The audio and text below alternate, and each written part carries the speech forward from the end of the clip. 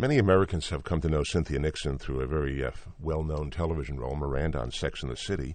But what most people probably don't realize, Cynthia, is about 2 decades before Sex and the City, you made your first Broadway appearance as a child, but you made your Broadway appearance. You've done a zillion different Broadway shows, off-Broadway, touring companies, whatever, including on Broadway, The Women, The Last Night of Ballyhoo, Indiscretions, for which you got a Tony nomination, Angels in America, The Heidi Chronicles, Hurly Burly, and The Real Thing. Those 2 shows, by the way, simultaneously. Got to ask you how you were running back and forth between theaters. Also on television, of course, you were known in the HBO movie Warm Springs as playing Eleanor Roosevelt. Got the Emmy and Golden Globe nominations, and of course the Emmy itself for Sex and the City. Welcome to Downstage Center. Thank you so much. Thank you. How did you get on stage at age 12 in the Philadelphia Story? Well, I was actually on stage at 14 in the Philadelphia Story, but I had begun acting at 12. You weren't lying about your age that early on? No, I was not. I was not. I didn't actually start on stage. I started in film and television. I did some after-school specials. The very first thing I did was an after-school special that Butterfly McQueen was in. And then I did a film called Little Darlings with Tatum O'Neal and Christy McNichol and Matt Dillon and Armand Asante. And I did various things. I did a TV movie with Sarah Jessica Parker where we had small roles, but we played the daughters of Vanessa Redgrave. And then when I was 14, I got my first audition and chance to be in a play, which was The Philadelphia Story. And you played Dinah Lord. I played, yes. Girl. But how did you get that start? Was this something that you wanted to do? Was it something your parents saw talent and brought you forward? Or? Well, my mother had been an actress. She went to the Yale School of Drama, and she studied with Stella Adler and Uta Hagen. And she quit before I was born, but she did it for a long time. And she's very knowledgeable about theater, very interested in theater, always would take me to see stuff, movies too, but a lot of theater from a very early age. So I guess she sort of indoctrinated me, knowingly or unknowingly. I think it was just what she liked to do, and she wanted to share it with me. So it was kind of in our minds, I think, for a long time. And it was, it was the 70s, and it was kind of a golden age of child actors, particularly in New York. We had all kinds of, we had Ali Sheedy and Justin Henry and all these, great kids. And you would read about them, and they would live in New York, and they would have relatively normal lives. They weren't, in Hollywood being driven around in limousines. I mean, you were going to public school. I was going to public school, and it seemed doable. But I didn't actually start. I mean, it sounds silly now in retrospect because I started when I was 11 or 12, but at that time we thought, well, we've waited till I'm a really kind of a mature age. Because, you go to these auditions and you're surrounded by people who've been acting since they were 6 weeks old.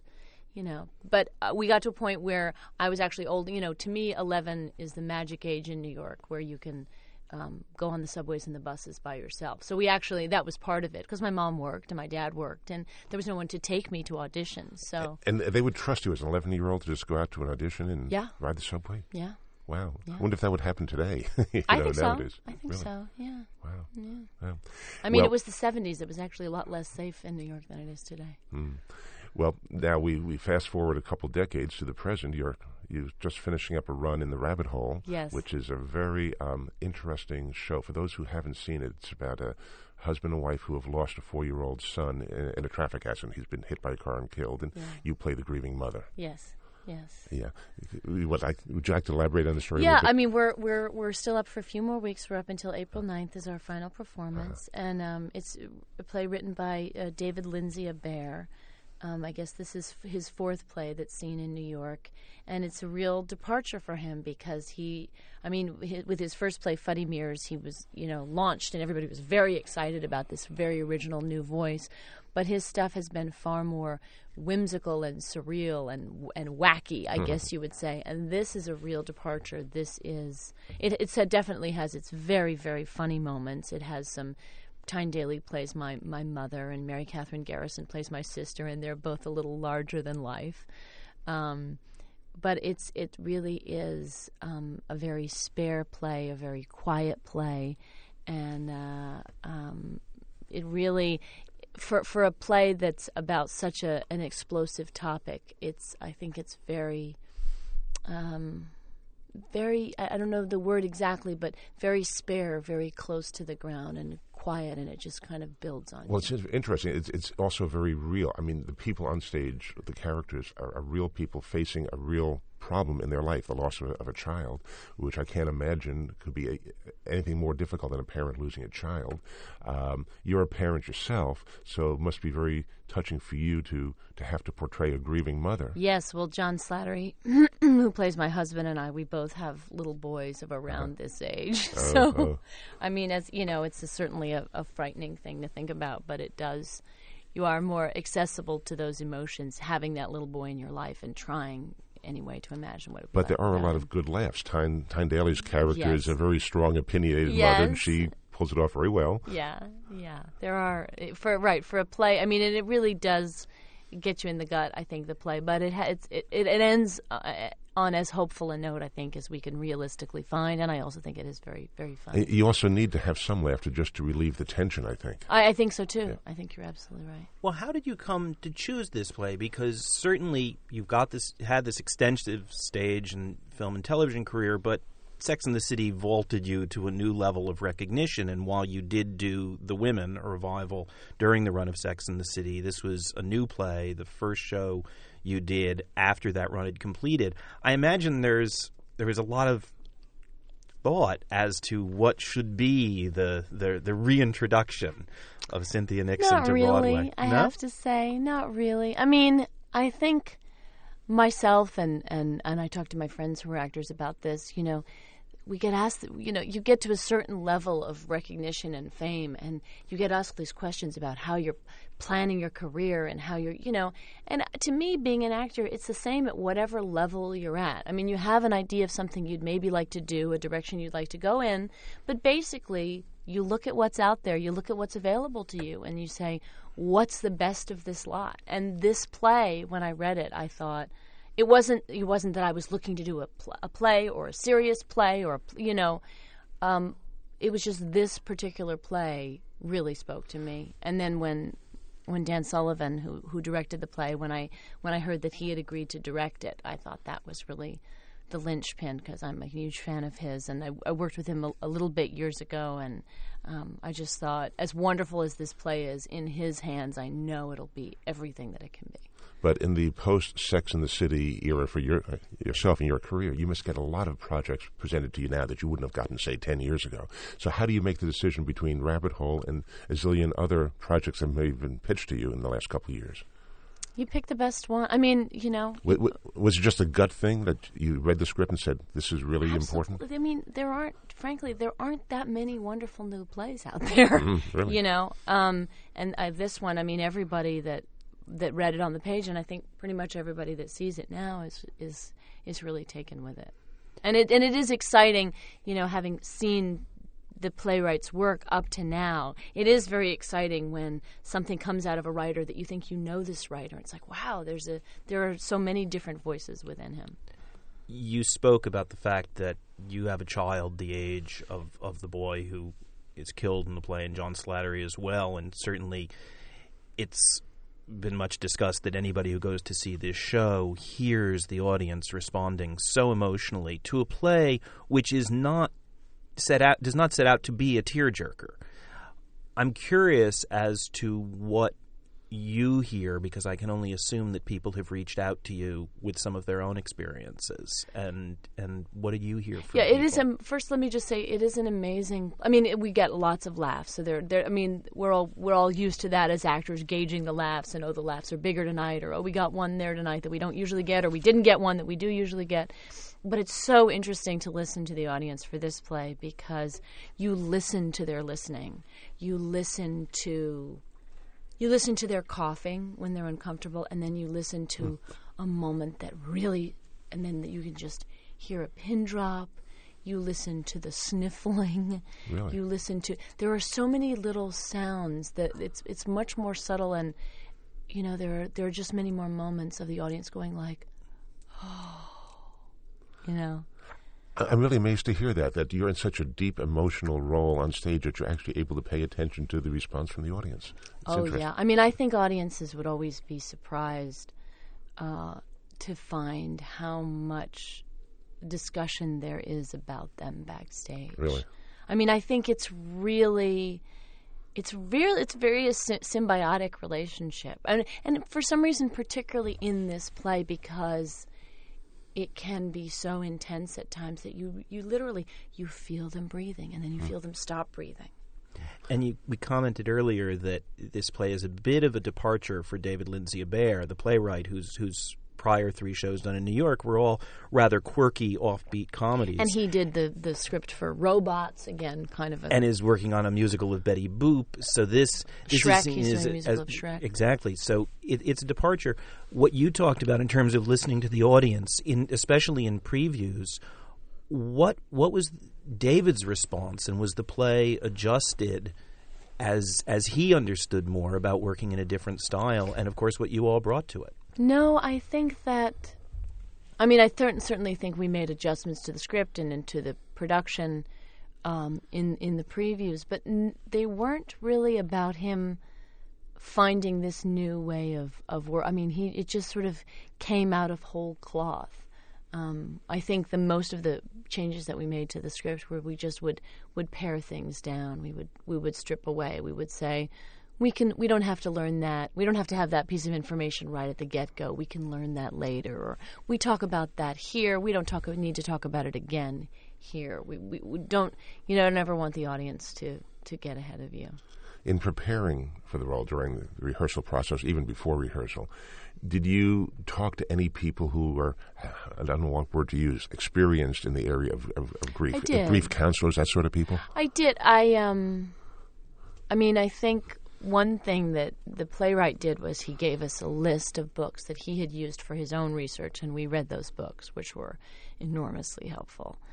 I read that you've been carrying around Joan Didion's book. Yeah. Your Magical Thinking. Yeah, which I just think, I've always been a huge Joan Didion fan. My parents were both big fans of hers, and it's an amazing book. And I think also the way she is and the way she observes her grief and the way she's determined not to fall into the cliches, determined to try not to fall into the cliches of it, even as she's watching herself do it.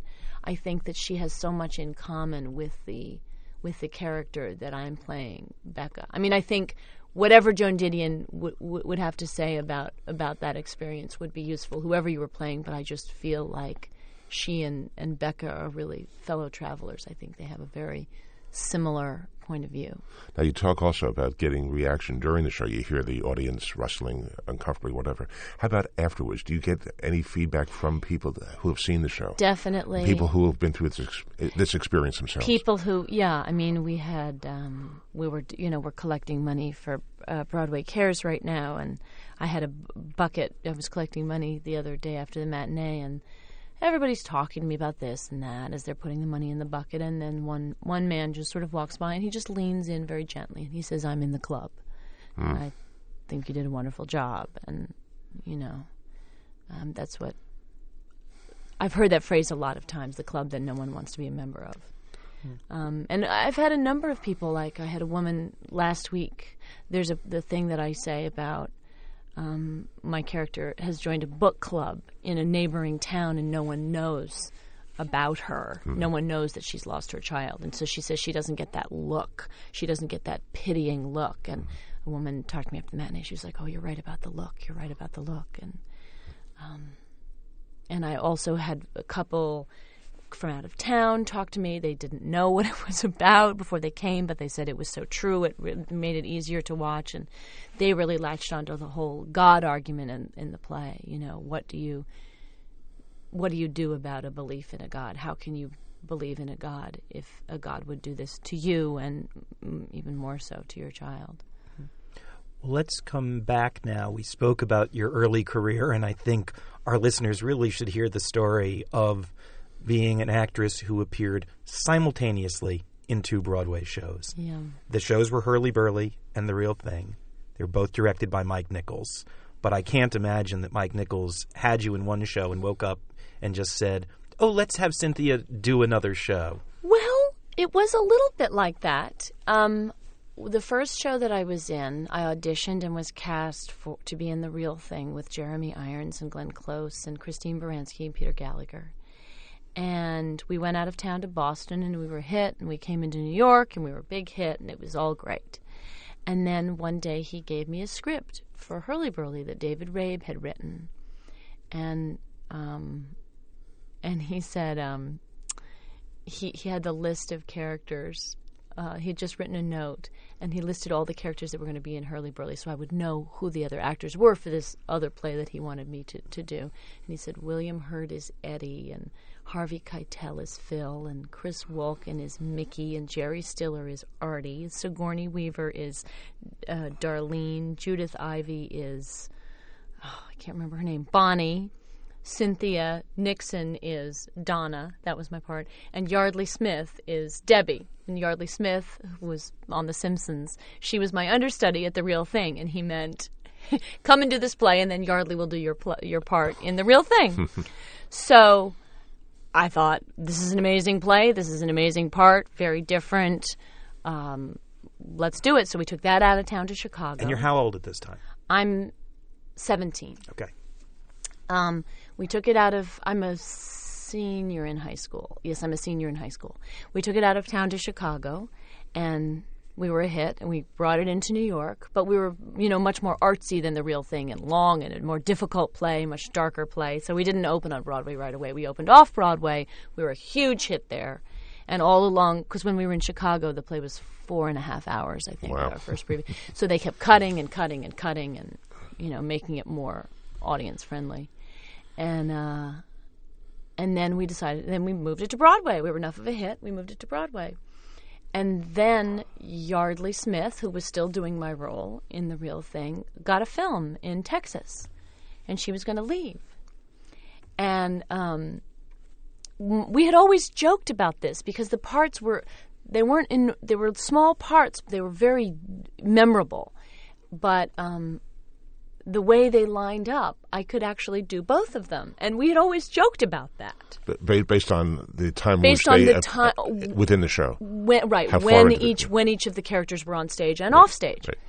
So, and actually, there was a scene in Hurly Burly that my character was in that they cut, that they just reinstated for the production that they had just now. And had they not cut it, then I couldn't have done them both. That's not why they cut it, but just worked out. It just worked out. And so Mike Nichols had directed Whoopi Goldberg's Broadway show at that point that made her famous and stuff.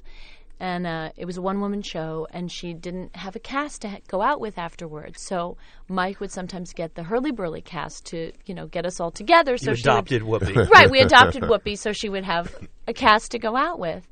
And we were all out this one night. I hadn't seen Mike in a while, but I had heard that Yardley was leaving. And so I mentioned it to him, and I said, so Yardley's leaving. Now's our opportunity. I don't know if he said it or I said. One of us said. Jokingly. Or semi-serious? Well, kind of not jokingly anymore. Look, this is happening.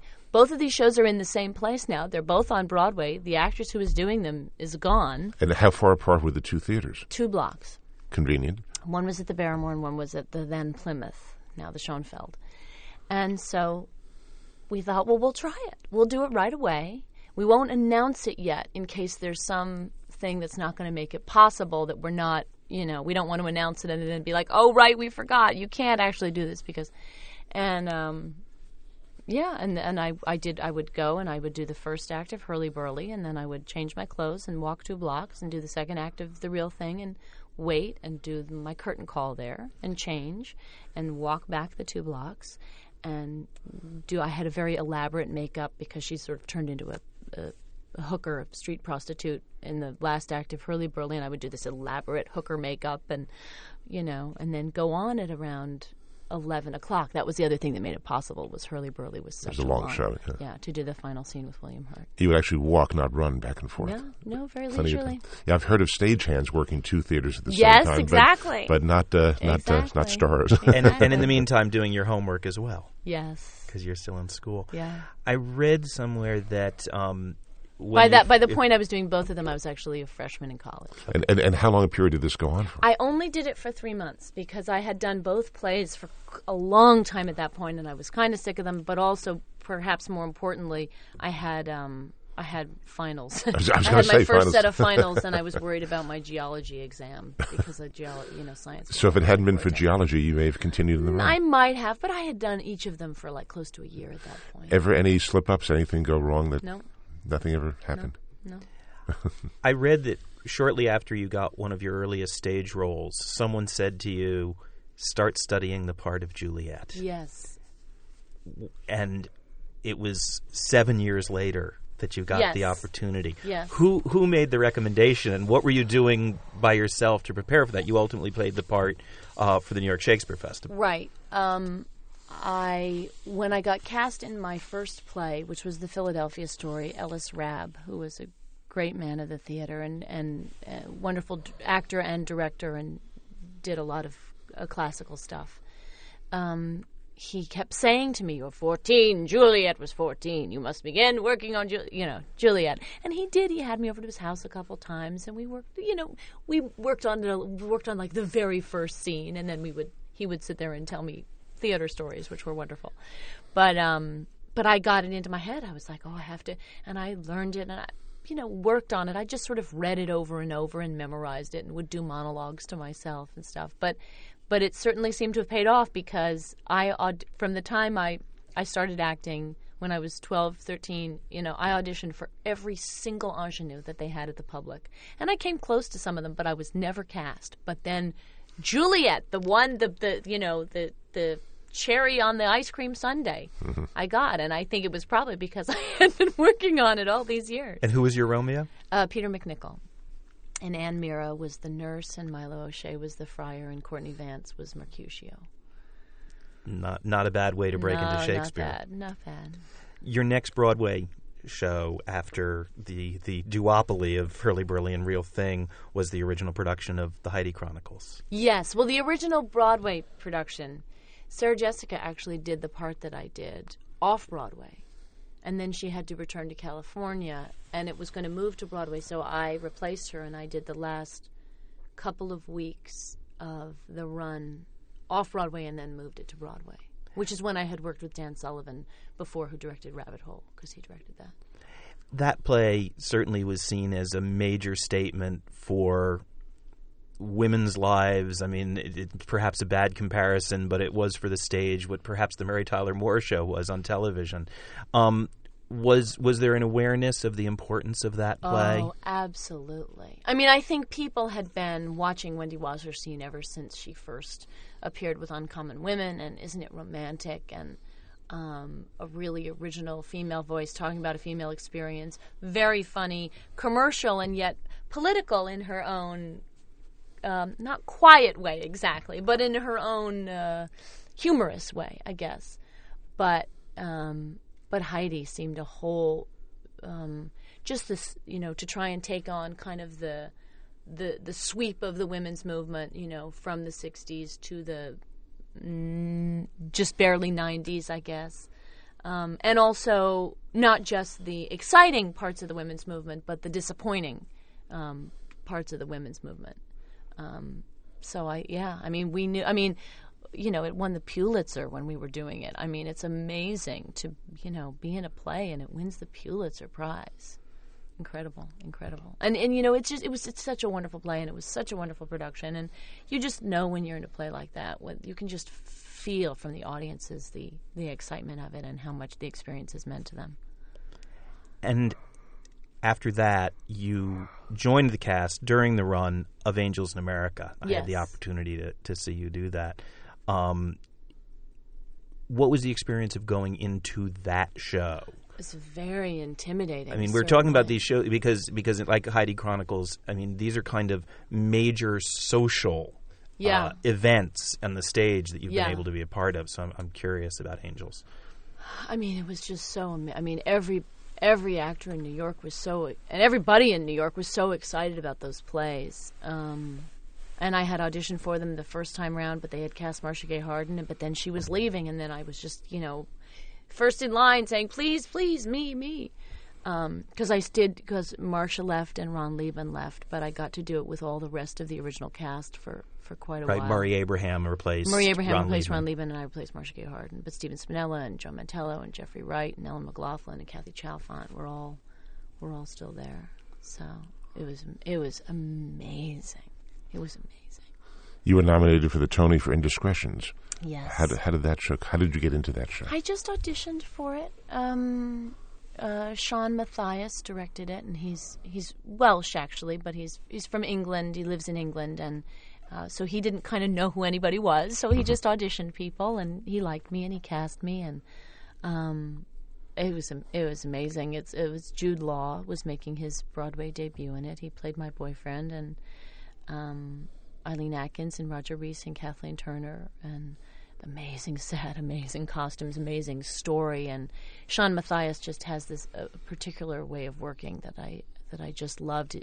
I think his thing is all about really keeping it alive and keeping, you as the actor, of course, know how the play's going to end, but to try and keep, as when you're performing it, to try and keep the possibilities alive that, well, maybe it would go this way tonight, or this might not happen. This isn't all written in stone. And even with the end of the play, he would encourage us to improvise, and not verbally, but to improvise our movements and our feelings at the end, because it is a play.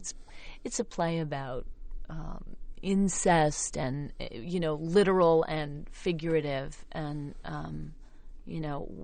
where is the line drawn? And the line would be drawn at different lines and different nights. And it's a wild story. It's about this young couple that Jude and I played, and he's like 21 and I'm like 27, and we're madly in love, and we're getting married, and we're meeting his family for the first time, and he knows that I've been having this affair with this married man, but I'm done with it. But then we meet his parents, and his father turns out to be the man that I've been having the affair with, and I don't tell him that, and his father's trying to use that to blackmail me, and he has this semi-incestuous relationship with his mother, and then his aunt is in love with her brother-in-law. I mean, it's a whole, it is really about kind of a family gone bad, and the things that people, the things that people do to get what they want. We're running through your Broadway credits, but we should also talk some about your off-Broadway work. And in particular, you were a founding member of the Drama Department, yes, an off-Broadway company. Yes. And wondering how that came about and what that provided for you, being part of a company. Well, when I was 26, I think, I did a play. I got an offer of a play called The Country Club to do at the Dorset Theatre Festival one summer in Doug Vermont. Carter Bean's play. Doug Carter Bean's play. And I had heard of him because he had done the play called Advice from a Caterpillar that I hadn't seen, but I'd heard about. And I read this play, and I thought, well, this is a wonderful play, and this is a very juicy part, and it's just they were just offering it to me. Great, let's do it. And I had a wonderful time. I loved him. I loved the play. I loved the part. And people came up from New York to see it and loved it. And so we said, well, we'll really try and get a New York production of it going. And we really could. We went around to various theaters, and we did readings of it. And we couldn't really get anybody to bite. And so Doug, who is an extremely visionary person, I would say, he said, well, why don't we found our own theater company? And, people in the theater are always saying things like that, but they don't usually mean them. They mean them in the moment that they're saying them, but it takes a lot of work and a lot of follow-through. And I said, sure, great, let's do it. And but he really meant it, and he really went to work, and we talked about who we would want to invite in and the first year or so we just gathered in his apartment and read old plays, old American plays, to try and give ourselves a sense of not just the kind of artistic history of the American theater in the 20th century, but also the commercial, plays that we don't remember anymore and nobody did them. But, what was a huge hit in 1923? Let's read it. Well, ultimately, June Moon was a Drama Department production, an old, little-seen George S. Kaufman show. Yeah, but I mean, we have done we do a lot of new plays too, but we would also do. I mean, I think one of them. Our very first production was Kingdom of Earth, which is a late, obscure, bizarre but fascinating Tennessee Williams play, and we had Tennessee Williams on stage. I mean, an actor playing Tennessee Williams, reading the stage directions and watching the action, and but we did Uncle Tom's Cabin, which I think is one of the most amazing things we've ever did, because it was just so inventive and emotional and incredible, but also it was like, this was, in its time, the most produced and popular play in America. Let's look at that, you know? Now, when you talk about founding the drama department, it sounds almost like a Mickey Rooney, Judy Garland. It does, doesn't it? My dad has a barn, let's put on a show. I know. Were you, as a group, naive going into this? Did you have a lot of problems or pitfalls along the way? Did you have to become business people? Yes. I mean, we've certainly had a lot of... We've actually just started to come back because we've had a bunch of financial trouble. But I have to say that I'm always there, for a production and a benefit and a reading and whatever, but Doug and Mike Rosenberg, who is our managing director, they really bear the brunt of it, of the fundraising and the day-to-day running. Now, when did you start this? What year would that have been? Oh my gosh, I can't even remember. I don't remember. Oh, well, I was 26 when we did the Country Club originally. I don't know, probably 96 something. Oh, of course I know when we found it, because our very first production, I was pregnant with my daughter, and so that was in 96. So we probably founded it in 95. So, and then Sex and the City came a couple of years after that. Yeah. During that 6-year period when you were shooting those episodes, were you still doing theater? Yes. I mean, I did. One of the great things about Sex and the City was it only shot at most half the year, sometimes only 3 months of the year. So I would do a play every off season. Of course, it was shooting here in New York, so it was very convenient. Also, I did a play of Doug's called As Bees and Honey Drown. I did Hope is the Thing with Feathers by Frank Pugliese. I did June Moon. That was just wonderful production of ours. We keep talking about things you've done, and I have to ask you about something you're maybe embarking on. You're taking singing lessons? I am taking singing lessons. Are we looking to the Cynthia Nixon musical one of these days? Well, I mean, what prompted you? You've had such success to suddenly say, now I want to work on my voice. Well, I get, I'm a huge... I mean, there are certain kinds of music that I like that are not Broadway show music, but the bulk of what I listen to and what I like and what I love and get excited about is Broadway music, and I love, I don't like every, I'm one of those Sondheim, William Finn, John Michael LaChiusa people. But I just get very excited about it. And my mother, who was an actress, has a beautiful soprano voice. And I always thought, well, my mother's a singer. I'm not really the singer. But at a certain point, I thought, you only live once.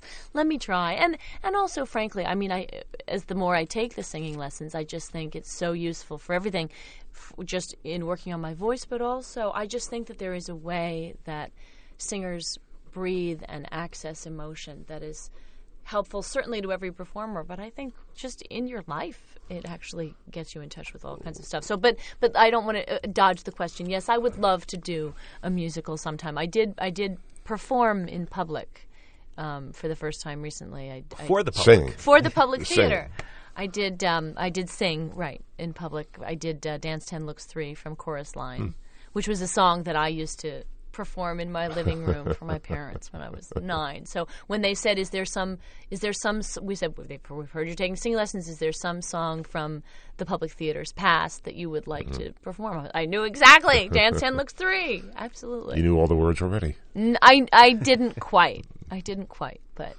Well, of either current or previous shows, musicals, are there any ones that you would have wanted to be in had you taken these singing lessons earlier? In other words, what roles would you like to have played? Well, there are the roles that I would like to play in an imaginary world where I can really, really, really, really sing. Uh-huh. And then there are the roles that I think are maybe feasible for me. Well, of the former, if you could really, really sing. Oh, if I could really, really, really sing? Oh, my God. I mean, I do Gypsy and I do Most Happy Fella and I do, I do them all. I do South Pacific and I do, forget it. All Golden Age musicals. No, I do Sunday in the Park with George and I do, I do all of them. Well, when you were growing up, were your parents playing this kind of music? Yes. Not my dad. Not my dad. But your mother. But my mother, yeah. Yeah. Before we wrap up, I want to ask you, you've been very active on the cause of education here in New York City. And I'm just wondering if you could talk a little about the work you've done and what your concerns are, and in particular how it relates to arts and education. Well, it's a big topic, so I'll try and keep it brief. But I just think we just need to fund our schools better. I went to public school here. My daughter's going to public school. When my son gets old enough, he will.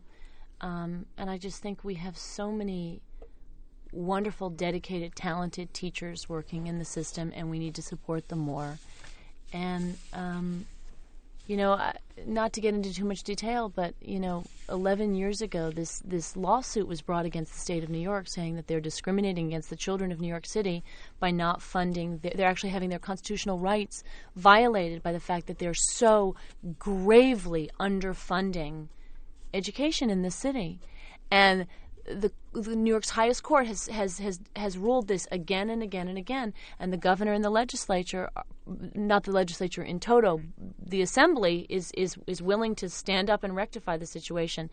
But the Senate, and particularly the Senate Majority Leader, are just digging their heels in. So we're trying to put as much pressure as possible. Recently, there are 4 Republican state senators, 2 in Queens, 1 in Staten Island, 1 in Brooklyn, Golden and Markey and Padovan and Maltese, who are, they're lining up behind the Senate Majority Leader and their party rather than lining up for their constituents and the kids in New York who they should be bringing these billions of dollars back. So we're doing everything we can to and actually I have to say that Mayor Bloomberg has been surprising for a Republican. He's in a funny position, but he has really spoken out against some of these guys and spoken out against the Senate, and he is really fighting to get this money for the New York City schools too. Well, keep in mind he was a Democrat who became a Republican. Yeah, but he's Republican now, and I think he's really stepping out on a limb, and I think that there are certain issues that we have to. Whatever your party is, you have to look beyond your party and say, we need this money for the kids. The courts have ruled. Everyone agrees. Let's just do it already. Let's not, we always say this lawsuit was brought 11, almost 12 years ago. There's an entire generation of kids that have not gotten the education because we can't figure it out already. Like, let's not waste any more time. Well, you're currently appearing in Rabbit Hole at the Biltmore Theater, the Manhattan Theater Club production, and it wraps up April 9th. April 9th. On your birthday. My 40th birthday. Well, happy birthday in advance. Thank you. What might we look for Cynthia Nixon doing after Rabbit Hole wraps up? I don't know. I mean, the only thing I can tell you is Scott Elliott, who directed The Women that I did in 2001. He and I are going to do The Prime of Miss Jean Brodie at his theater, the new group, next season sometime. We haven't picked a time yet. Great. Well, we hope to see you back on Broadway, and thanks so much for being with us today on Downstage Center. Thank you. Thanks, Cynthia. For the American Theater Wing, I'm Howard Sherman, reminding our listeners that these programs and all of the educational and media work of the American Theater Wing is available online, on demand, for free from our website, www.americantheaterwing.org. And for XM Satellite Radio, I'm John Von Soosten for Downstage Center. That's a wrap, and thank you.